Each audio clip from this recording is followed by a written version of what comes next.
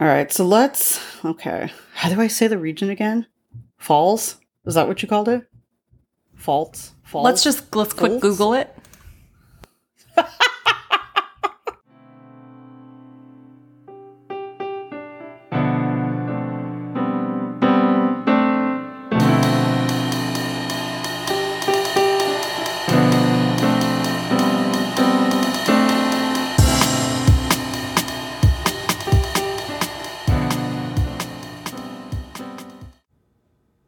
Welcome to Two Girls and a Grape, where we attempt to learn about wine one bottle at a time. I'm Anne, and I am an aspiring fashionista. And I'm Drea, and I did not work this hard on this tan to not wear white whenever the fuck I feel like it. Good for you. You're welcome. Thought you'd like that in honor of our Labor Day episode here. So, to kick us off, as we always do, let's start with our reoccurring segment, Cheers and Jeers. Anne, what are you cheersing and jeersing this week? Cheers to Jamie Loftus, a writer, comedian, and podcast host. That last one being how I know of her work. She is the creator of several really excellent podcasts that I love, including My Life in Mensa, the Lolita podcast, the Ack Cast about the comic strip Kathy, and she's also co-host of the Bechdel Cast and a pretty frequent guest on Behind the Bastards. I love her. I think she's brilliant. Everything she does is great. You should listen to her. Wait, so are all of these podcasts? Yeah, she has made all of these podcasts. Some of them are pretty short, like the Lolita podcast and the Act Cast. You know, they're not ongoing podcasts. They're sort of like a limited series, I guess I would say. But I think you would really enjoy the Lolita podcast in particular. I listened to the first couple episodes. I did listen to it. I was trying to listen to it, though, while I was working out, and I was like, no, this is too heavy for this activity. It is way too intense for that. I would listen to it and play the New York Times word puzzle and tiles game on my phone, because it was like, then I could really focus, but I also had something to do with my hands and my eyes. Girl, take up knitting. This sounds like I have hives. I'm nervous. All right, fine. What are you cheersing? You didn't do your jeers yet. Stay focused. Fine. Cheers to knitting and cheers to, for real, Andrew fucking Cuomo. Oh, Andrew. This will be old news by the time this podcast comes out, but this is the week that he left office, and good riddance to bad rubbish. Fuck you, Andrew. He was like not even sorry, too. He was just like, well, no, not at all. Anyway, now what are you cheersing and jeersing? So my cheers is very special this time around. It's to my husband, John. We just celebrated him putting up with my ass for 14 years, which is a big, big deal since even my own mother thought I'd be divorced within 2 years. So, to all of you who thought we were going to get divorced, here we are, still kicking along. And my jeers this week is related to yet another terrible current event. Fire. Fire in California, fire in France, fire in Greece. It kind of feels like the whole world is burning, essentially. I guess for all the reasons, if you think about it. And it's not only devastating lives, but it could potentially devastate the wine industries in these areas. So climate change is real. Just so we're all clear, science is real, vaccines are real, all those things are real. And if you like wine, you need to do something about it. So I highly encourage everyone to reach out to your local and national representatives, demand a Green New Deal, support wineries that engage in sustainable farming practices, and educate yourself as much as you can on the issue. And, you know, if you're a wine drinker, especially, like, think about what's going into that glass, you know, and do your due diligence to support wineries that are really trying to minimize their impact on the environment, to have a sustainable industry, so we can prevent things like this in the future. And there's a lot of really great resources out there. Wine Spectator, Wine Enthusiast, and Food and Wine magazine all have recently run articles about the fire danger to the wine industry, and they're all directly linked to issues of climate change. So check those sources out, and yeah, continue to drink good juice. Great. All right. Dark. I mean, great. we both got real dark there. Like this is, which is fucking hilarious because the wine that we're drinking this episode is like the epitome of fucking happiness the moment you look at it. Good. It feels like we might need Great. that. We need that with the cheers deserve it, and the jeers, well, they're why we drink. So Right. So for our shenanigans segment this episode, we decided that in observance of Labor Day and the changing of the seasons and some bullshit that you can't wear white after Labor Day or whatever, we are giving our best fashion do's and don'ts that go with being a wino.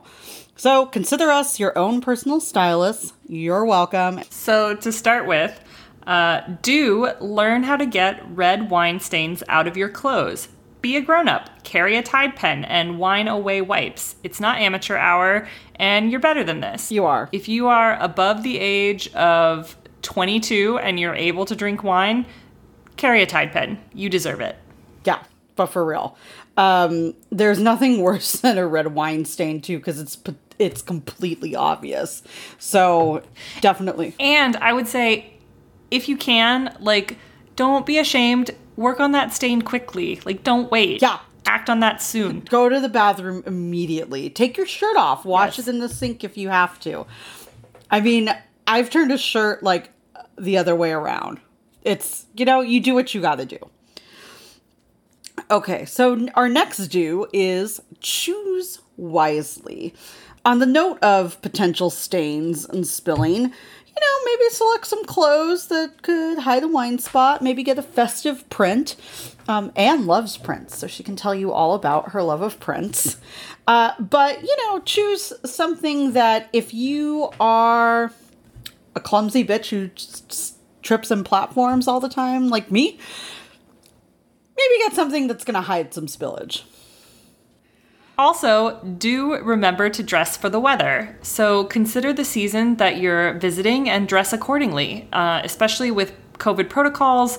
Many tasting rooms or restaurants and bars are outdoors only, so plan accordingly. Layers are really great, and a costume change in the backseat of the car is also perfectly acceptable. I have seen Drea do it many times in Mexico. Yeah, I mean, to be fair, I'll do it anywhere. But yeah, if you don't want to put all that thought into your clothing, at least do select appropriate footwear. If you're sweeping from the car to the cellar, I mean, by all means, gentlemen, wear those Oxfords that you just had shined. Ladies, get some heels, live your best tall person life, whatever. But if you plan on taking a selfie amongst the vines or drinking your weight in 2-ounce pours, pick some sensible footwear that won't destroy the vineyards or cause you to break an ankle, or that you're going to potentially ruin. So, just think it through a little bit. I love an ankle booty. I was just going to say, an ankle booty, that's where it's at here. Yep, absolutely. So now that we've had some positive recommendations, here are some things to avoid. When you are going tasting at a winery, don't show up in yoga pants. Show some respect for yourself. Show some respect for the craft. Show some respect for everyone else who has to see you. If you want to drink wine in yoga pants or sweats, you don't need to go anywhere. That's what the couch is for. Yeah, that's what your house is for. No one needs to see that. And listen, I drink wine on my couch in yoga pants, in fucking Disney-themed yoga pants all the time. There's no shame in it. I'm not going to show up to a tasty room in that same outfit. On the flip side of don't show up in yoga pants, don't be a hoe. Just don't. You're going to a winery. No shame to hoes, though. Whatever you do in your bedroom is your business. Just don't dress that way at a winery. No shame to hoes. I don't need to see your butt, though. I don't need to see cheek action. Not unless you're Lizzo. Anywhere. Yeah, fair, fair. She can do whatever the fuck she wants. But, this is not your own personal version of Sideways, so just, like, calm the fuck down, right? Like, be normal about things. And along the same lines, don't overpower a tasting room with your Axe body spray or your $500 perfume or whatever. People are there trying to smell wine. They're not trying to smell you. Yeah, I don't want to smell you. I mean, not you personally, Anne. I want to smell you. I don't want to smell other people.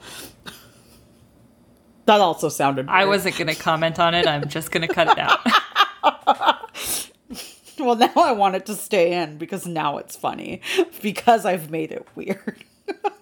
All right. And finally, and please everyone do this, don't forget sunscreen. Even on cloudy days, the sun of the vineyard with that may have little shade cover can quickly turn a fun day into a very painful sunburn. So protect your skin. You only have one set of skin. Get a cute hat. Live your best life. Spray on that 70 SPF strength sunblock. Do whatever you need to do, but you don't want to ruin a good trip with a sunburn. So those are our tips. Do with them what you will. I mean, they should listen. Do the do's, don't the don'ts.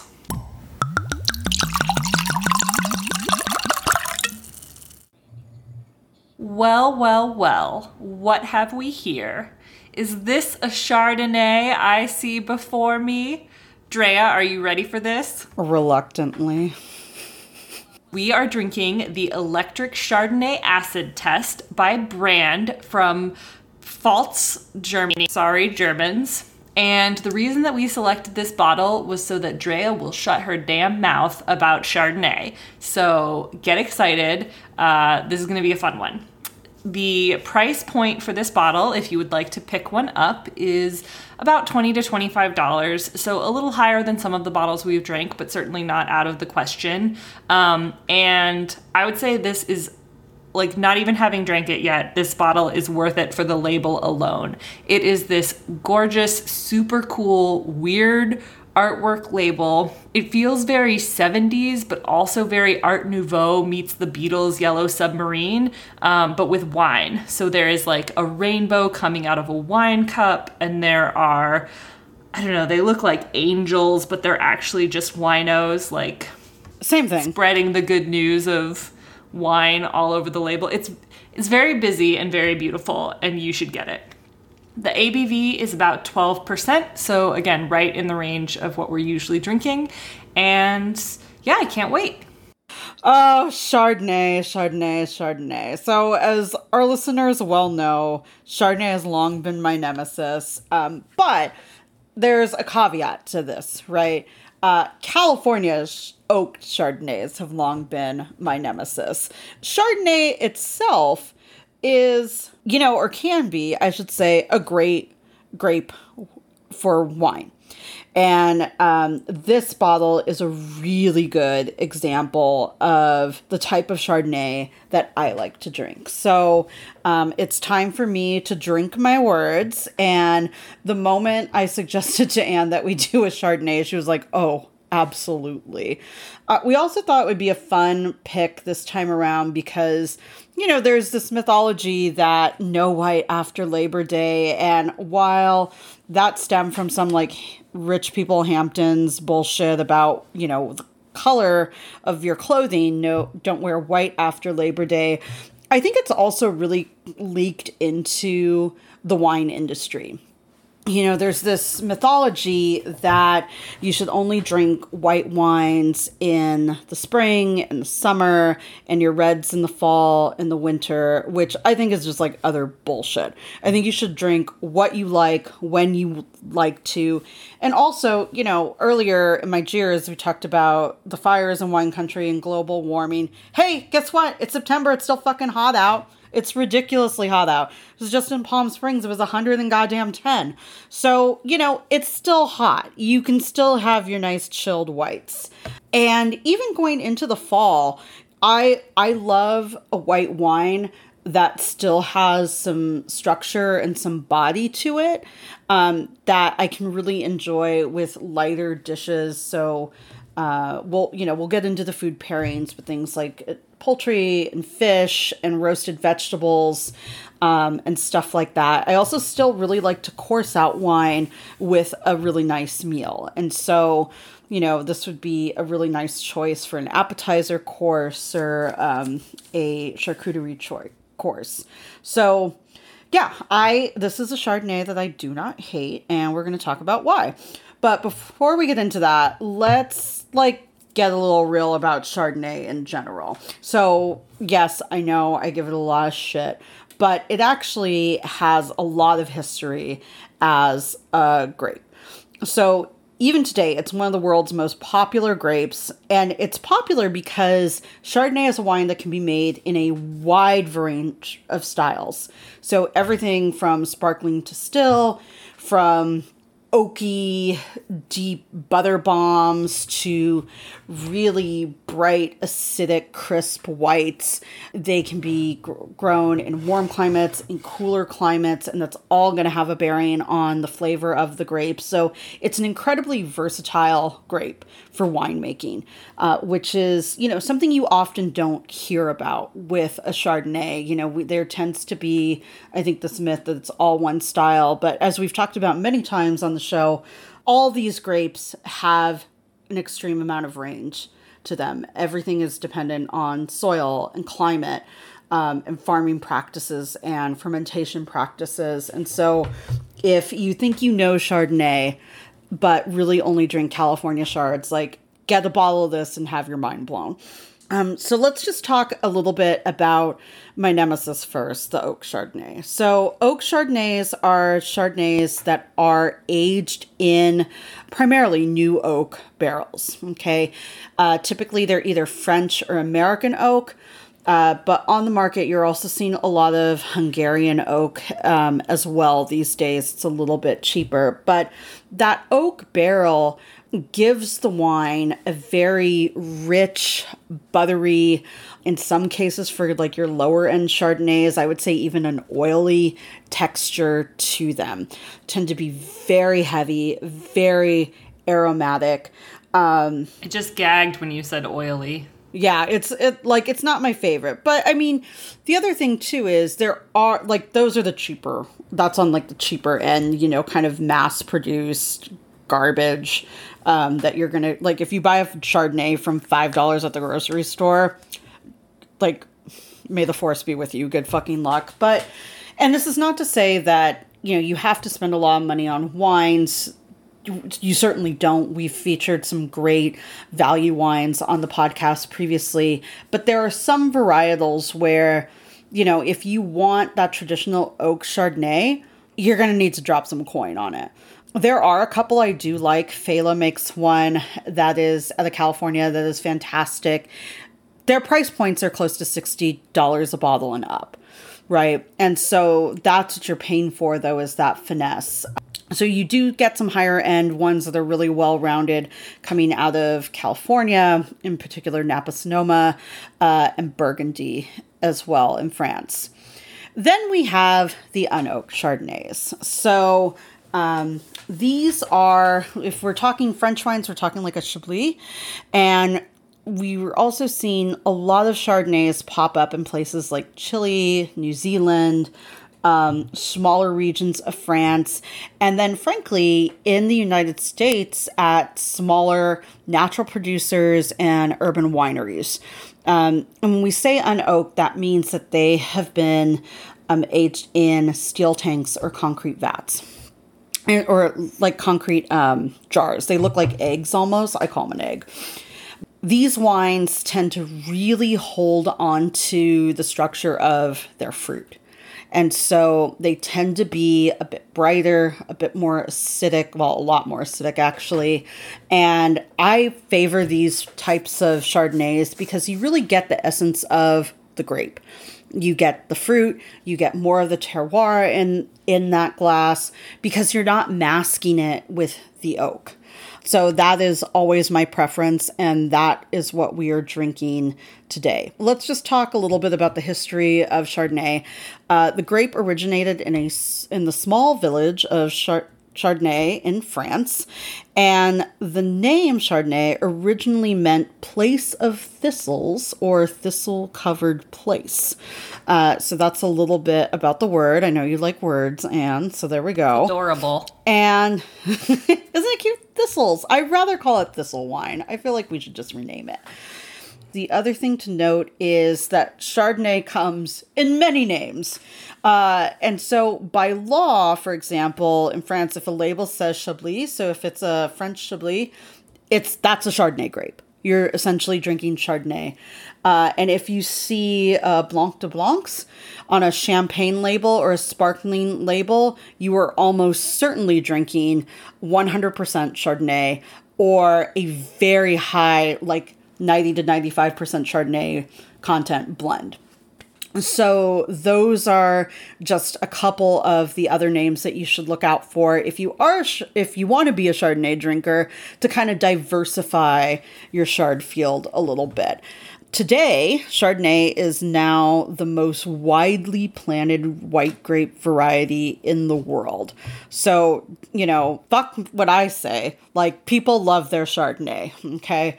And because of that, though, there is a Chardonnay out there for everyone. Case in point, this bottle that we just cracked open. Even you? Even me. Nice. Chardonnay has long been my arch nemesis, yet here we are. And full disclosure, when we settled on this bottle, I actually purchased 2. And I previewed it earlier this week because since I don't drink a ton of Chardonnay, I really wanted to to spend some time with it on my palate. I wanted to drink it at a couple different temperatures. I wanted to really kind of get a good handle on what I was tasting, so that I would be prepared for today's episode. And I'm not gonna lie, I'm a little pissed off at myself for how much I liked it. All right. So do you want to tell us a little bit about this wine that you spent time with? I do. So this is kind of a fun one. The winery is called Brand. And this is, again, an unoaked Chardonnay. And this particular bottle is actually 90% Chardonnay and 10% Riesling, which is another very popular, common German varietal. And so that small bit of Riesling that's added to the wine really heightens and sharpens the aromatics. So Riesling tends to be a highly aromatic white that gives the wine a really expressive bouquet and, kind of deepens some of the flavor profiles that are already there. The final product is a wine that's even more expressive than what it would be if it were a 100% Chardonnay. The other cool thing about Brand is that they are certified organic and biodynamic. So their first organic vintage was the 2017 vintage. In their vineyards, they only spray low amounts of copper and sulfur.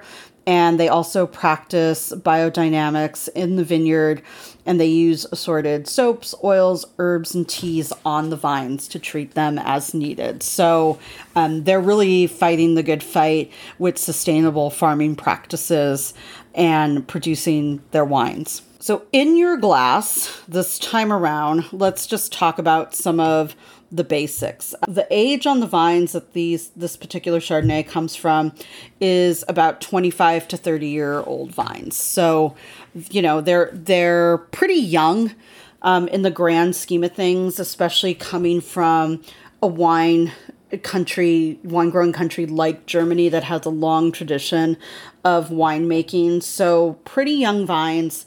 The soil is very limestone rich. And this is perfect for growing varieties of grapes like Chardonnay that do really well in the Burgundy region, for example. So you're going to get some of those classic Burgundy terroir-esque flavors out of this particular glass.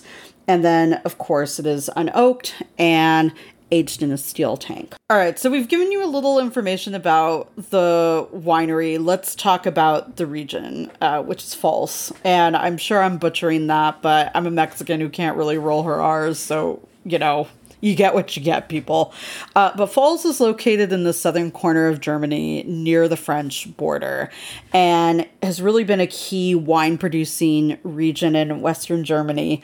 And so if you think about like where the Rhine River is and the local mountain range, it's actually a pretty small area. It covers a rectangle of land about 45 miles long and 15 miles wide, which isn't huge, but they do grow quite a bit of wine grapes there. In terms of climate, like most of Europe, this area is part of sort of the oceanic climate zone that gets influenced by the Atlantic. And average temperatures are about 10 degrees Celsius. The air can be fairly wet, and they have mostly westerly and southwesterly winds.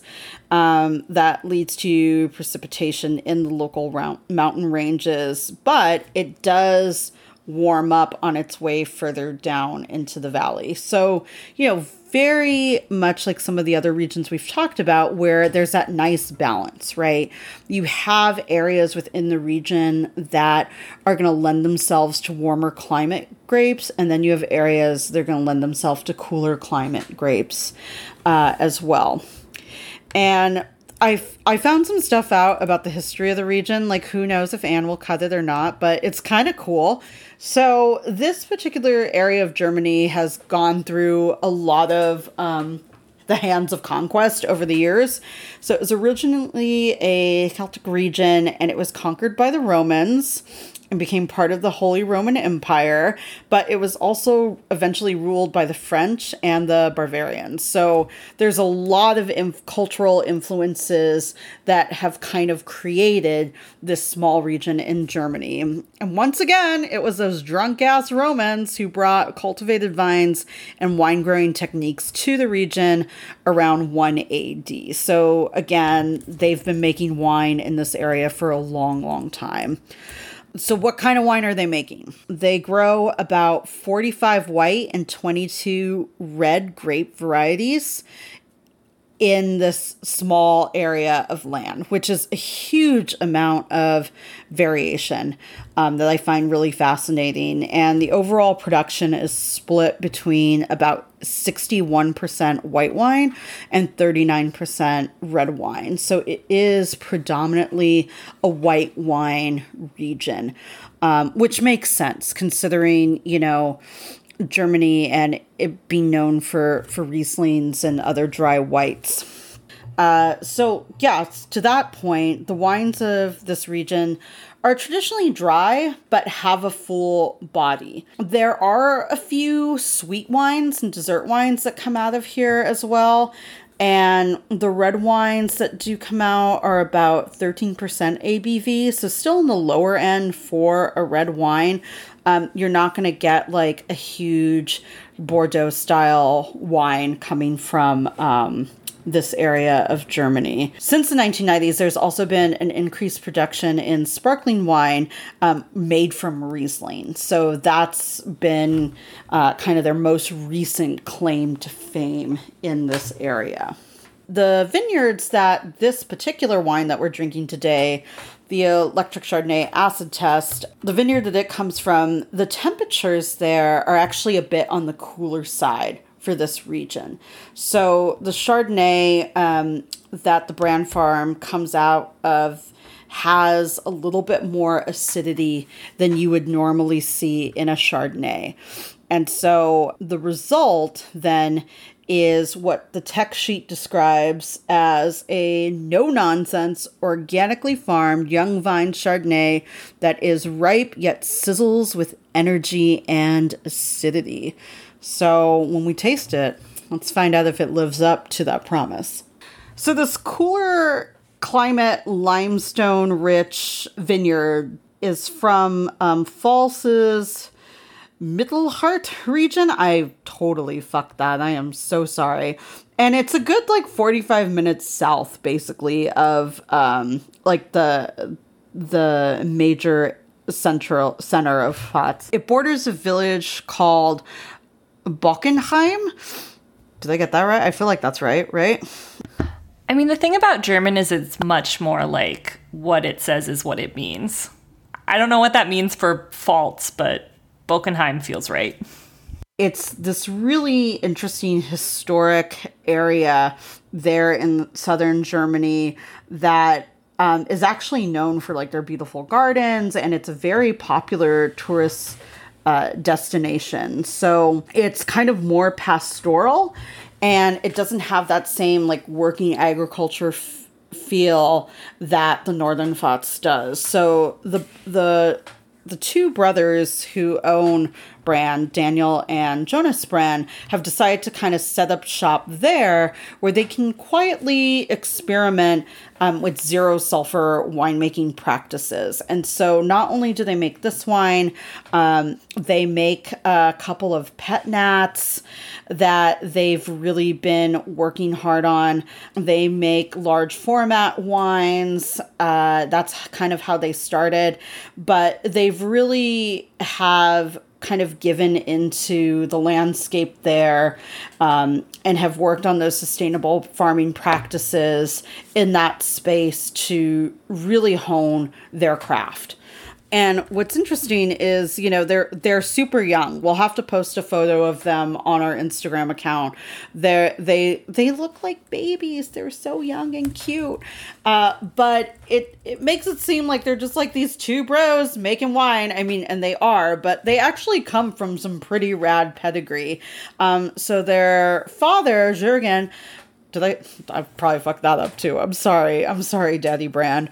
Was one of the first advocates for environmentally conscious agriculture in Pfalz region and in Germany. And he joined like one of the founding organic organizations for farming in 1994. It wasn't though until the brothers really kind of got started in the winemaking business in about 2014 that they made the complete transition to organic and biodynamic viticulture practices. As we've talked about on the podcast before, you know, each country sort of has a whole list of things that you need to do and accomplish and document and practice in order to get that designation. And even though a lot of farms do those things, the amount of paperwork and bureaucracy to get that government certification is insane. So a lot of them make natural wines, but don't necessarily have that designation. But the brothers really made it a point to go through those processes and make sure that the brand wines would get that organic and biodynamic certification. Okay. Should we get into it? I think we should. So I feel like this wine is as interesting to look at as the bottle and label are pretty. It's kind of different than the other whites that we have had before. Yeah, so I actually wasn't prepared for that when I opened up the bottle for the first time.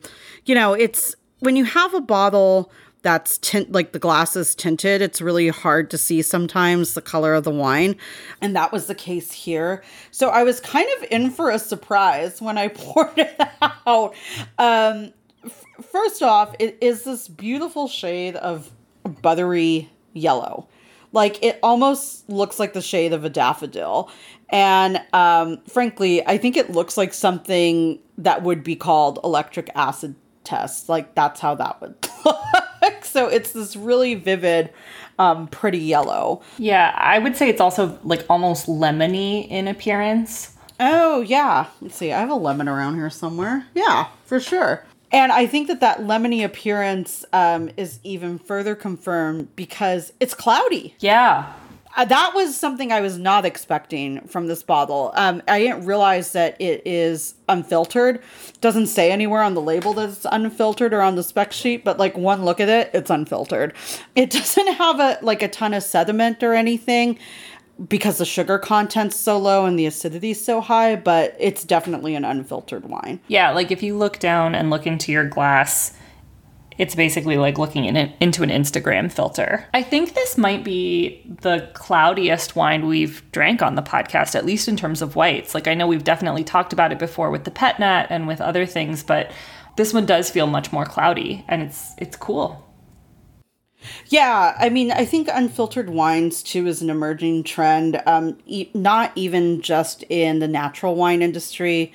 When I tasted both in Paso and Los Olivos recently, there were a number of unfiltered wines that I had the opportunity to try.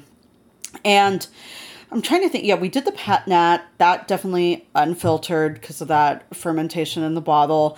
The orange wine we did recently from Sardinia, that was unfiltered. I feel like we had a rosé that maybe was unfiltered at some point. Yeah, I just don't think any of them had sort of the cloudiness that these do, or that this does. No.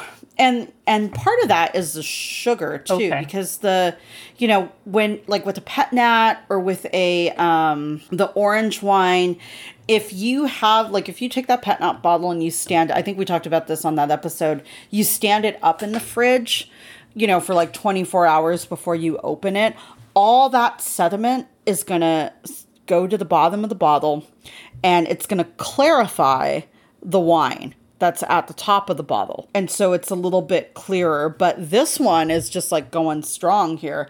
But there is no sediment because that first bottle I drank, I looked and I was like, there's nothing in there. Hello. But yeah, so don't be alarmed. If you crack it open and it looks cloudy, you didn't get a bad bottle or anything. That's just the way it looks. So what about the body of this wine? Yeah, so I really think we should talk about body in this case, because if you are a Chardonnay drinker and you know your way around a Chardonnay, the body is going to be a lot different from the traditional California Chardonnay that you may be drinking. It isn't going to have that oak buttery feel, but it is going to have some depth based on the color and what we know about the grapes and the region. So that rich limestone soil, that unfiltered final product, you're still going to get a good amount of body and structure, which was honestly one of the big surprises for me with this bottle is it is really crisp and acidic and refreshing, but it also has some nice body. A perfect post-Labor Day combination, if you ask me. And to that point, along with body, we should also talk about acid. So it is called the Electric Chardonnay Acid Test for a goddamn reason. If you like acidic wines, this definitely is on the higher end of the acid scale. And it is a zinger. But here's the thing about it. A lot of people will tell you like, oh, a wine that has too much acid isn't good and and you're looking for balance. And you are looking for balance. But high acid doesn't necessarily mean bad. Because I would argue that this is, despite the high acid in the wine, still really balanced. There's definitely enough of the fruit presence from the grape that prevents this wine from becoming just a total acid bomb. Like it's not gonna shoot your palate. It's still really enjoyable, I think, to drink and to sip on. I don't know that I would have necessarily called this out as being super acidic if you hadn't noted it and if it wasn't in the name. Yeah, and I think too, you don't drink a lot of Chardonnay either. Do you know what I drink what you tell so me to drink, so no. So for us, it probably isn't.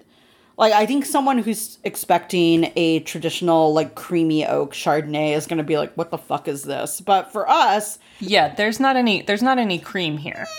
I don't know. I think there's a little... Anyway, okay, we'll save that for the real tasting discussion. But you're getting higher acid than you normally would. All right, so let's take a whiff. Let's talk about the nose. I'm going to give it a nice swirl. What are you getting on your nose? I don't know that I know. Like, I have very little, I think, to tell. I think we're moving into a new stage. I know we talked about sort of the fruit, but I don't feel like I'm getting the same fruits that we've talked about before. Yeah, absolutely. I think that's That's for sure. You know, a lot of the whites that we've had have been very citrus forward or very like summer stone fruit forward, right? Yeah. This one, though, is really different. And part of that is the grape, and part of that is the acidity that comes from that cool climate that the grape is growing in. And so on the nose, you're going to find kind of some classic Chardonnay characteristics like pineapple. So there's a little bit of that tropical background. And pineapple's has some good acid to it if we think about it as a fruit, right? So that makes sense. I do get a little bit of citrus in the form of like grapefruit and green apple, like that tart green apple. So they're definitely softer fruits from what we normally see, in comparison to like a really aromatic, like apricot or something like that. But that fruit presence is definitely still there. There's almost a saltiness to it as well. To the nose? I think so. Like a little bit. I could see that, yeah. There's some herbaceousness, like some thyme. All right, so you want to give it a taste? Sucker a taste and pucker up and give it a taste and see what you think? It is a super enjoyable late summer wine. Yeah, it's really nice. Really refreshing. Really fun. So this wine is not sweet at all. It is bone-ass dry. Yeah. But it is giving me some straight up, like, green apple Jolly Rancher type feel to it. So that green apple definitely comes out. I think that it's got some really nice like Meyer lemon notes, maybe even like a little bit of orange blossom too. And earlier you were saying this has no cream. I actually think it does. The finish on it for me does have a little bit of that creaminess, a little bit of like Tahitian vanilla. It is a wild ride. Like this label that you'll see on the Instagram does take you on quite like the 70s acid trip. I'm almost getting a little bit of like a green tea in addition to some of the fruits that we mentioned. Yeah, like a tea leaf kind of feel. Yeah. Mm-hmm. There's just like a little bit of bitterness. Yeah. As that kind of mellows into that softer finish. It's not, when we say bitterness though, I want to be clear, it's not unpleasant. No, it's super nice. Yeah, I could see that. And I think once you said vanilla, then I started picking that up. It's the very end. Like you gotta stick with it. Mm-hmm. This one is a chameleon for sure. Like, I think that it kind of does somersaults and cartwheels a little bit on the palate. And if you move it around your mouth, like that's the other thing we've talked about with tasting, right? You don't want to just like knock it back like you're drinking Kool-Aid, but you really want to experience the wine in all the areas of your mouth. And the goal is to coat your tongue, right? With all the different like kind of flavor regions on your palate there. And that's where it's going to take you for the ride. So you're going to get, that fruit, you're going to get the acid, you're going to get the bitterness, you're going to get that almost sweet cream vanilla finish to it. But it's a very dynamic wine. I think the way that flavor profile changes in, the matter of a couple of seconds is one of the things that impresses me the most about this bottle. And this is probably the most dynamic wine we've had on the podcast. Maybe not the best necessarily, but in terms of how that flavor profile changes and evolves, I don't think we've had another wine that even comes close to this. Yeah, it really lives up to the name. Yeah. This would be great for all those stupid white parties that people have during Labor Day weekend. Which brings us to our pairings. So what are you eating with this? I mean, it's such a crazy bottle. It has such a diverse flavor palette. Like, what are we going to eat with this? So what kind of came to mind for me immediately was watermelon. And I think it's going back to like sort of that concept you talked about of, you know, do you match the flavor or do you contrast it? And I think this is a situation where I would probably contrast with something that is super sweet, super succulent, but would kind of cut through some of what's going on here in a way that might give you a little bit of a break. Plus, end of summer, watermelon season, this would be a great pairing, I think. Yeah, I think another really great pairing would be like corn, like sweet summer corn, if you like grilled that sucker up. Elote. Or, all the mayonnaise. All the mayonnaise. Cut that acid. Yeah, you just need mayonnaise as a base, right? There you go. Yeah, an elote would be fucking amazing with this. I would also say too, like, if you're gonna serve it with a cheese plate or a cheese course, I would do a soft, you know, really creamy cheese. So for you basic bitches, grab yourself a brie. Cowgirl Creamery has some great cheeses that I think would pair really well with this. There's this honey goat cheese that I'm obsessed with from Trader Joe's. That would be amazing with this. Something that's gonna, you know, really balance out that acid. On the flip side, I'm not gonna lie, I would totally drink this with like some Kung Pao chicken. Something that had like that vinegary, spicy flavor background. I just think it would be so refreshing. Yeah, I think I'm still going in the opposite direction. Like what I started thinking You're about like, was like nope. mac and cheese or risotto or something like that. Again, sort of really playing up the creaminess. The risotto, like an asparagus risotto, that would be amazing. So what would be a situation that you would want to drink this wine? Other than a stupid white party, right? Yes, obviously. I kind of want to, like, take it to a carnival. I mean, does it sound weird? Does that sound like an episode of American Horror Story? So I was thinking, I want to drink it on a roller coaster. Like... Yeah, like, go to Coney Island, drink this fucker. It's just so wild. A magic show. Yeah. You could drink this while you were at a magic show. That would be amazing. Take it to Hogwarts. Wouldn't be mad about some, you know, LSD or some Molly or something. Oh, yeah, for sure. Mushrooms. Mushrooms are an easier, like, they're a little more chill. They're going to balance out the acid. You know, live up to the name yourself. There you go. Mushrooms for all occasions. I say as I plan to go to bed within the hour. Oh my goodness. Yeah, so...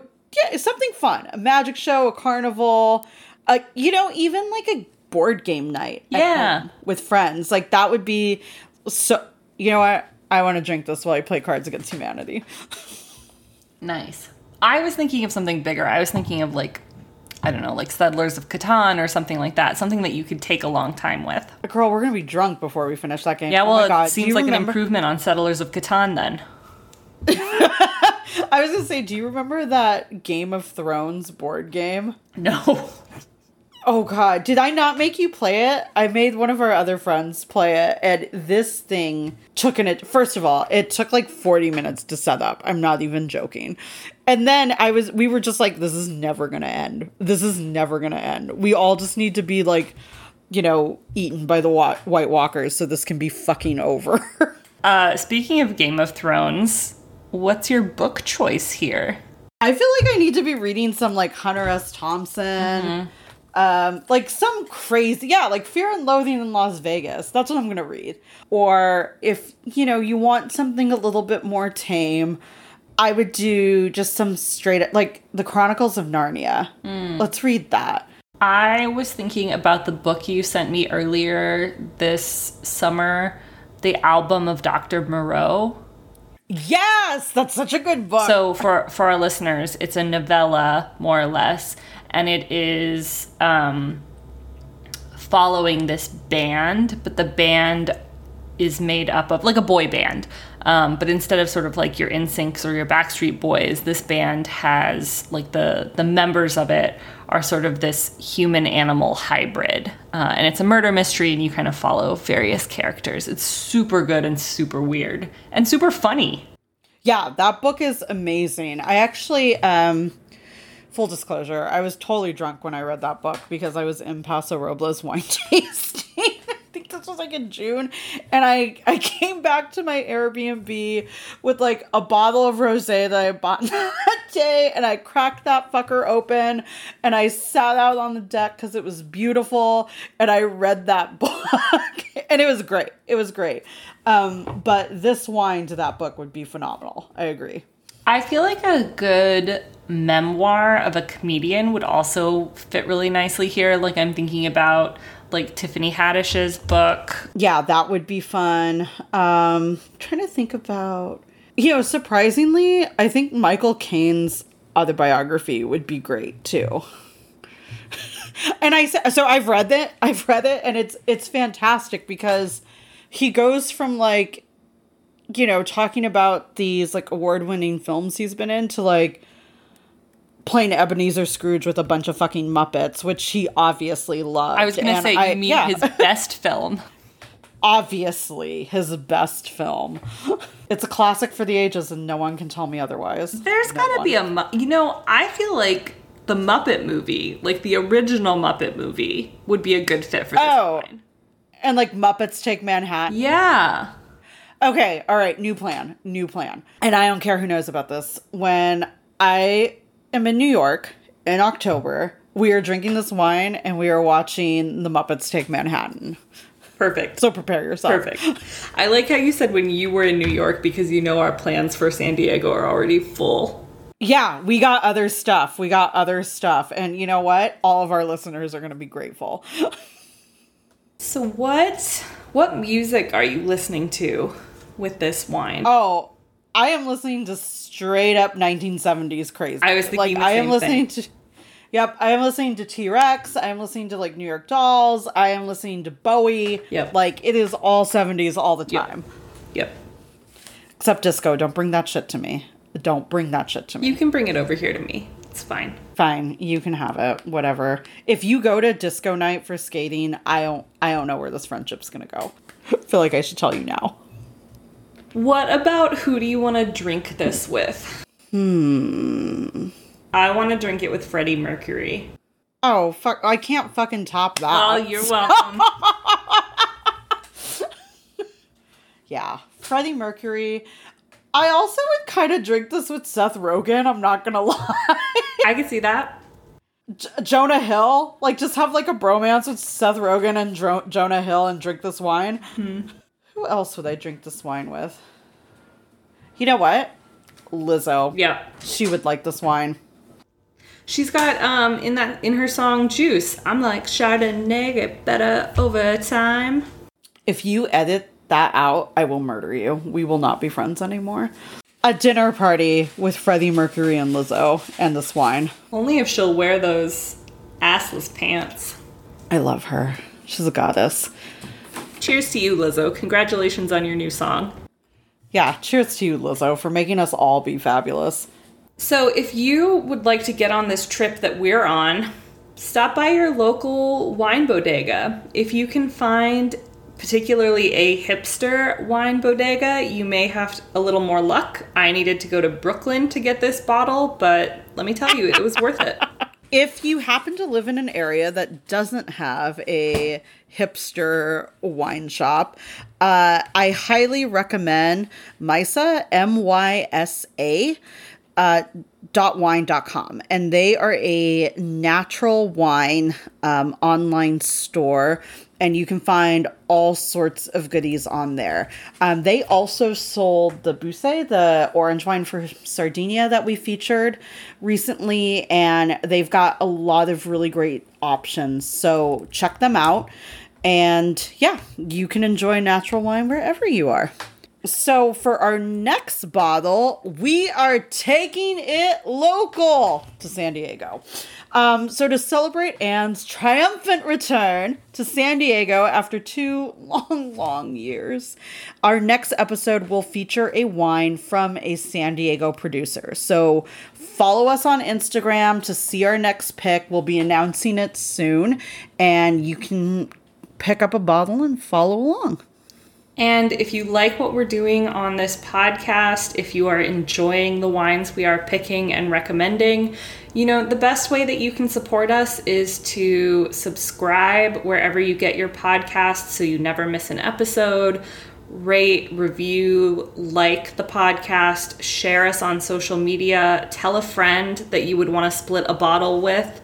Hey, here's 2 fun chicks you want to hang out with. Whatever it takes to get the word out, it really helps us out.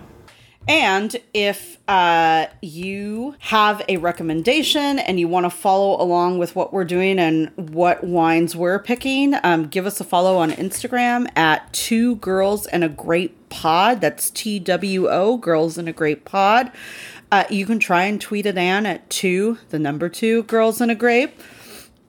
Or you can email us at 2girlsandagrapepod, again, TWO, girlsandagrapepod @gmail.com. And until next time, salud. Salud.